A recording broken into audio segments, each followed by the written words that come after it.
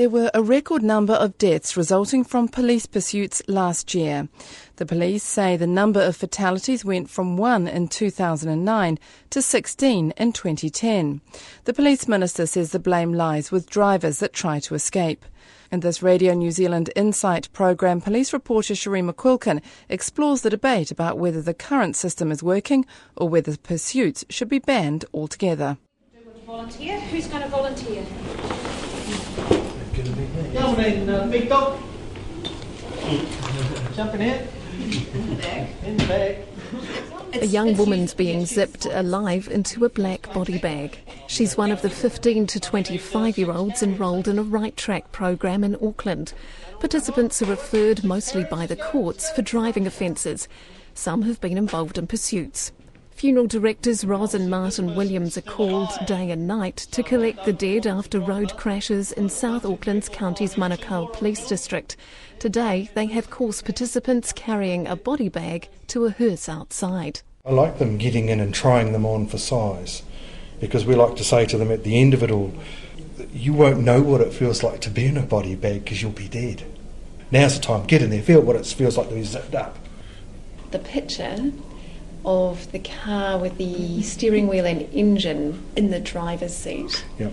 That was a fairly low-speed crash. That low speed, but that one would have been possibly 80k maybe. The cars today are designed to actually come apart, rather than be quite rigid as they used to be. Each of the participants has entered the course with a family member, like this woman who's watching with her daughter. I think from the first time you get that phone call and they say it's constable, you don't know whether they're dead, whether they're in hospital, and then they go, oh no, we just picked her up, she's in jail. But it's that first initial phone call. My daughter, when I got the phone call for her, I was one of the lucky ones, and they said, no, she's all right, she's been arrested. The police say despite a slight drop in overall pursuits, they led to 16 deaths last year. Some media say 19 people died. The Automobile Association counts 18. The association puts this down to differing definitions of a pursuit. Of the 18 pursuit-related deaths it counted, 4 were either pedestrians or drivers not involved in the chases, 7 were driving the pursued car, and 7 were their passengers. Jamie McElray was a passenger when he was thrown from Subaru Impreza onto a semi-rural road in the Rodney district. The 17-year-old died the following day, on April the 10th, 2007.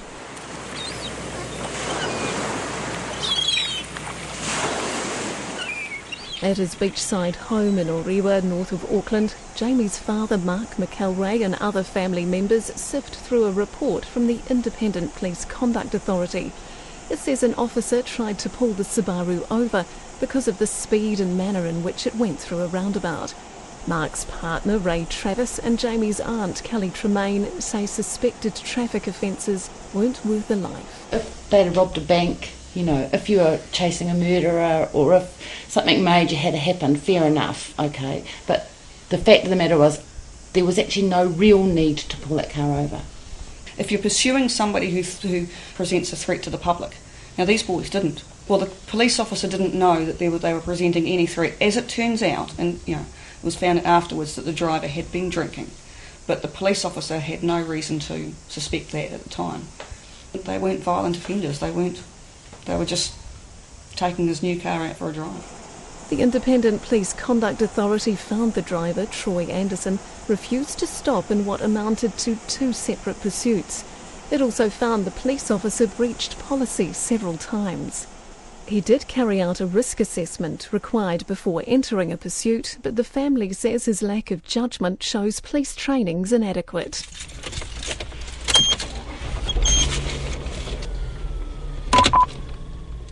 Senior Constable Paul Willett talks through the potential hazards on a rural road just north of Wellington City.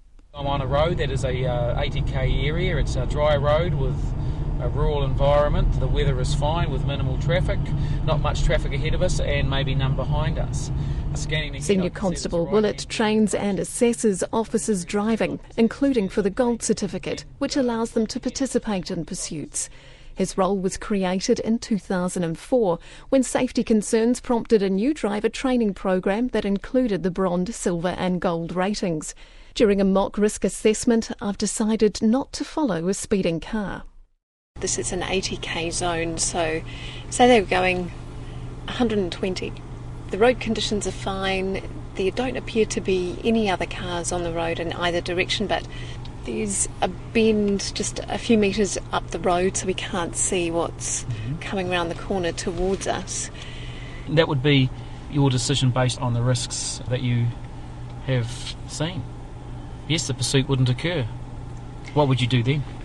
Radio the comm centre and say that there was a car driving dangerously in that direction. That's right, and if there was anyone else further down, they could apprehend that vehicle. So the next officer, if you have said, look, if this vehicle coming down towards you, he may have to make that decision as well. And the hazards are constantly changing. I would not pursue a vehicle through into the main city. It's 1:56. As you see, there's a lot of people around. There's lights everywhere we look, the congested traffic. Maybe 2 o'clock in the morning and there is no traffic around and there is no pedestrians around, but it's still a risky situation to be involved in. Paul Willett says he trains officers to deal with the unknown. I've had pursuits where I would be initially involved in the pursuit. Risk assessments were fine. The commentary was flowing and everything was provided to comms, and he's driving safely, and then the next minute he's off the road. So you just never know from the point of when you start what could happen. The Automobile Association says an officer may have just seconds to make a complicated assessment of the risks in front of them. At least 6 out of 18 pursuits that led to fatalities last year were less than 2 minutes long. In his office overlooking Wellington's Lambton Quay, the association's General Manager of Motoring Affairs, Mike Noon, is examining the rules for officers in the Australian state of Queensland. Regions where police are more restricted by rules about when they can pursue drivers are often held up as examples by those opposed to pursuits. But Mike Noon says in Queensland, officers have clearer guidelines. They won't pursue for minor offences such as a random vehicle check or a licence check. However, they also won't pursue, for instance, if someone runs from an alcohol checkpoint. And one of the arguments there is that driver is most probably, we know, going to be impaired and therefore poses an extreme risk on the road. So there's a very, very large variance in terms of approaches to police pursuits. Is it wise for police to follow a driver they think is impaired? Well, this is where it all comes to judgment, because the first thing is you've got an impaired driver, you want that driver off the road because you know that they're impaired, you know they're at a higher risk. And the police have to use their judgment at the moment to work out at what point that pursuit becomes too dangerous and it's better to let the driver flee rather than pull them over. And I don't think the police have an easy task in this at all. They're required by law to pursue. The consequences are really significant if it goes wrong. It does go wrong quite a lot. They're doing their job, what they've been asked to do. The police in Queensland can still chase a vehicle if it's stolen, but that's forbidden in Tasmania. Mike Noon says the association supports current police policy in this country, but it's concerned fatalities connected with pursuits made up 5% of last year's road toll. CRV3, failing stop. Roger, Sierra Victor 3, if there's unjustified risk to any person, you have to abandon pursuit. Acknowledge. Acknowledge, currently going south on Masons The decision-making doesn't rest entirely with the officer in the patrol car. The acting manager of the Police Communications Centres, Superintendent Calvin Powell, describes what happens when a driver refuses to pull over and an officer first enters a pursuit. At that stage, the driver is required to immediately notify the communications centre. The pursuit controller has to carry out the first of an ongoing series of risk assessments in order to determine whether or not the pursuit should carry on or whether it should be abandoned. The first thing that would happen is that the standard warning will be given by the police dispatcher back to the police unit on the street which is along the lines of, if there is any unjustified risk to yourself or any other person, you are to abandon the pursuit, and require them to acknowledge that, which is at the very start of the pursuit. He says the type of offence that prompted the pursuit's part of the ongoing risk assessment. Superintendent Powell acknowledges many chases do start and end quickly, but says it wouldn't necessarily help to add further rules banning pursuits based on the offence or age of the fleeing driver. I don't see any evidence that would suggest that either very prescriptive or less prescriptive are having any other benefits in terms of changing driver behaviour, better compliance with directions to stop, or reductions in death or injury. What about something like age or speed limit? You wouldn't necessarily put a prescribed limit on the speed at which someone's going before a chase is abandoned or not taken up. To date, we've gone down the road of not being prescriptive to that detail. Although speed, as we've indicated, is one of the risk factors that's taken into account. 120 kilometres an hour in a 100 kilometre an hour area is one thing. 90 kilometres an hour in a 50 kilometre hour area may have a very different outcome. And so that is part of that ongoing risk assessment already. In 2009, the Independent Police Conduct Authority released a review of 137 pursuit-related crashes ending in serious injury or death. It said most of those chases began over traffic offending and few uncovered evidence of serious crimes. The authority recommended officers be given clearer guidance about when to chase a vehicle and said they shouldn't make that decision based on speculation about why a driver's fled. But the union representing frontline officers says further limiting their ability to act would be a disaster. I spoke to the president of the Police Association, Greg O'Connor, as he waited for a flight at Wellington Airport. He says the intense scrutiny of police actions following events such as fatal pursuits has led to too many restrictions on frontline officers and can make them reluctant to take action. Everything's wrong. We've got to put the emphasis on the fleeing drivers. At the moment, all the emphasis goes on police, and all that does is weaken police response. Something picked up on by any criminal. They see police hamstrung, police becoming almost tentative in their approach for fear of criticism, and these are people, criminals, who have spent their lives exploiting weakness. Greg O'Connor says the number of pursuit-related fatalities has grown because more people are willing to defy police orders, and that would only increase if pursuits were banned or further restricted. He rejects suggestions from the Conduct Authority that pursuits are started too easily. I think the IPCA are right out of touch on this. I'd like to see the IPCA get out there and work with some police officers because they're on another planet. We've seen criticisms of police even attempting to pull people over. Saying that, I think there might be a little more common sense starting to come into it now. But I think that the IPCA would have police never virtually pulling anyone over. The decision to flee is made by the driver themselves. People died last year as a result of fleeing drivers.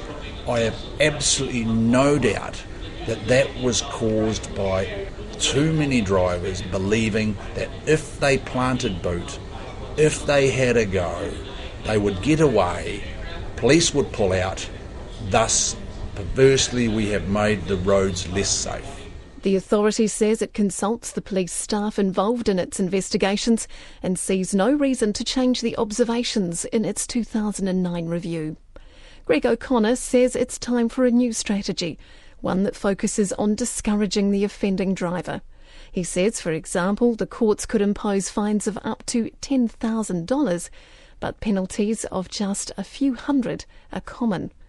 The Police Minister, Judith Collins, says each year officers make about 3.5 million vehicle stops and more than 2,000 drivers flee. And at her office in the Beehive, she's in no doubt about why. Police have told me that 30% of the fleeing drivers are in stolen cars.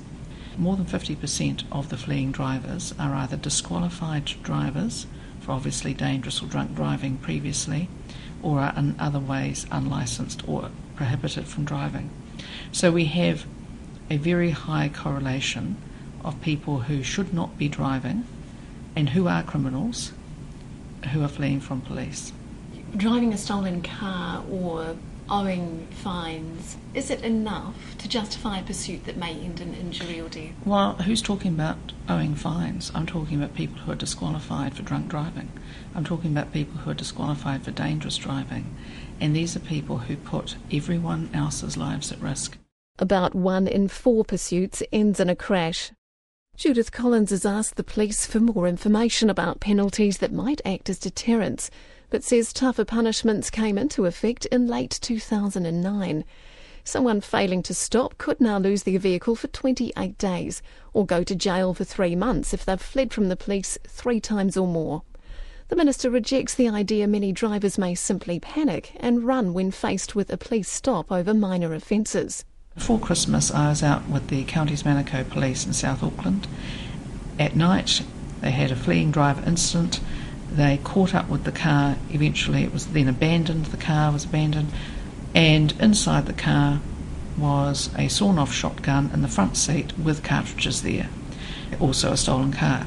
Now, if anyone wants to tell me that the driver was on his way down to the dairy to get some milk, then frankly I think everyone needs to get their heads read, because that's one of the prime examples of someone who is a fleeing driver. The police don't know what's in that front seat of the car until that car happened to be abandoned. Then they saw it. So I think some commentators need to just think their way around this a bit more. Of the 137 pursuits examined by the Conduct Authority in its 2009 review, 36% began when a driver was asked to stop over traffic offences not serious enough to end in jail time. 9% of drivers were asked to stop for no specific reason. A professor at the South Carolina University's Criminology Department told Radio New Zealand it's often better to let a driver escape. Professor Jeff Alpert specialised in pursuit policies for 25 years. One thing that we've learned through our research in this country is that there are 2 myths involved in pursuit management. The first myth is that there's a dead body in every trunk. Most people who flee the police are not serious criminals, but they're young people making very, very bad decisions.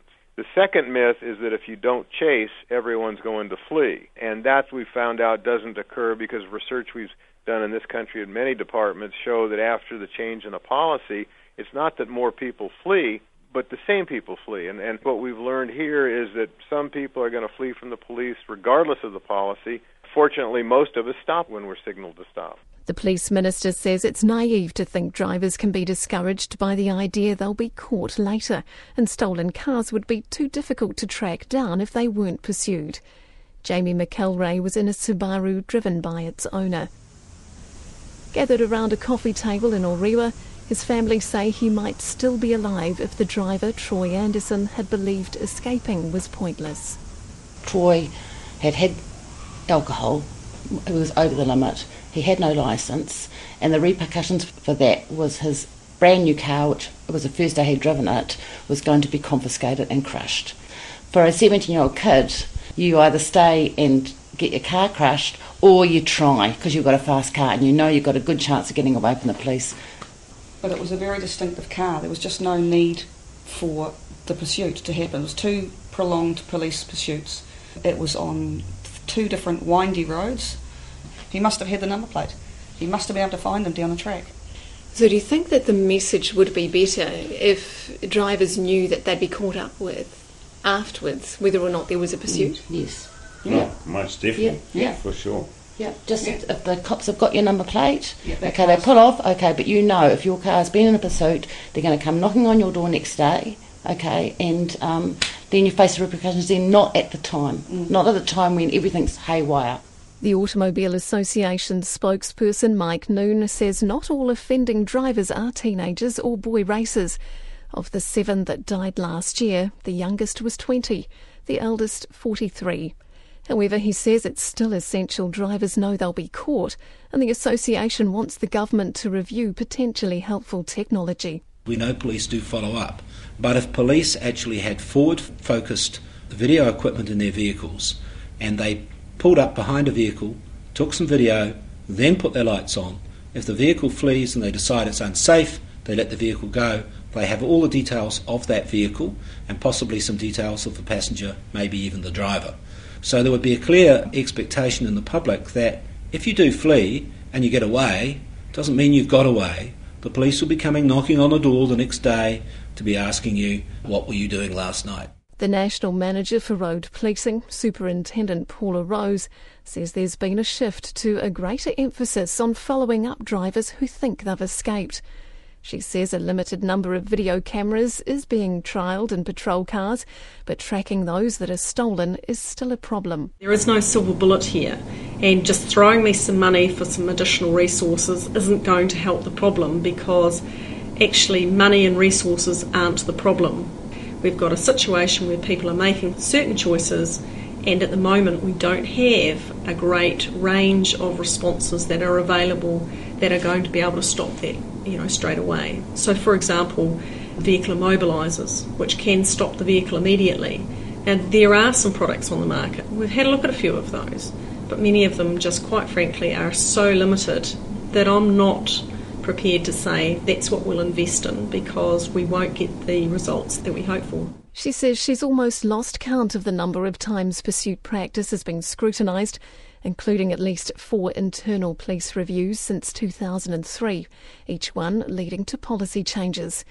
The police released their most recent review in July last year, and although they expanded their criteria for abandoning a chase, they said major policy changes weren't necessary.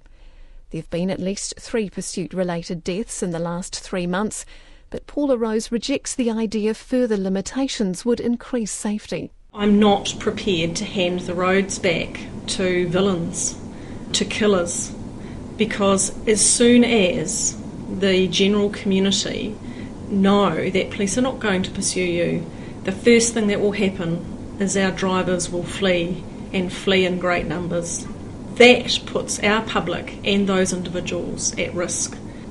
Who are the drivers running from police? Are they killers? Are they serious offenders? Oh, look, some of the people who flee from police have page after page after page of convictions for serious offences across a range of different things, whether it be stolen vehicles, through to driving offences, through to dishonesty offences, through to violence offences. Sergeant Tim Lockwood knows about the scrutiny that follows a fatality. In October 2000, he was a constable following a speeding car in the Auckland suburb of Mount Albert. An elderly driver pulled out in front of him, leading to a collision. 8 days later, he received a phone call telling him the man had died. It's devastating, really.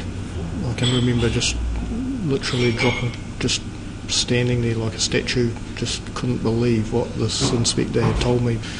It was probably another 5 weeks while the police crash investigators did their job, and then it was determined that I would be charged with dangerous driving causing death. I was told by my station supervisor, and then a couple of days later I got a visit from one of the police officers to deliver me the piece of paper. And from there it goes to court. It takes how long? Just almost a year to the day that we went to court. The trial cleared Tim Lockwood, but he also had to wait for 7.5 years for a report from what was then the Police Complaints Authority. Every 12 months, 6 months, I'd say, has anyone found this file yet? And eventually they found a copy of the final report and sent it to me. That was sort of the last thing. I always had that hanging over my head. It was always that sort of thing of, am I going to be personally criticised for what I did on that day? Sergeant Lockwood's a regular speaker at the Right Track programme in Auckland, where a funeral director is getting even more graphic, demonstrating the use of a bone saw, necessary during a post-mortem.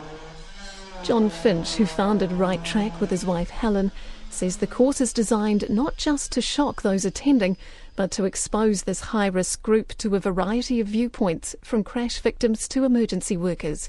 He says the standard court process, the loss of a car or a hefty fine, are not likely to be long-term deterrents. The suggestion from my research is that jail is a dead-end street. You end up collectively getting a lot of criminals in one place, and whether it's rehabilitative or not is dependent obviously on the severity of the crime, the nature of the jail, the nature of the rehabilitation program following the sentence, the fines. As a deterrent, we're not dealing with deterrence on the right track, we're dealing with education.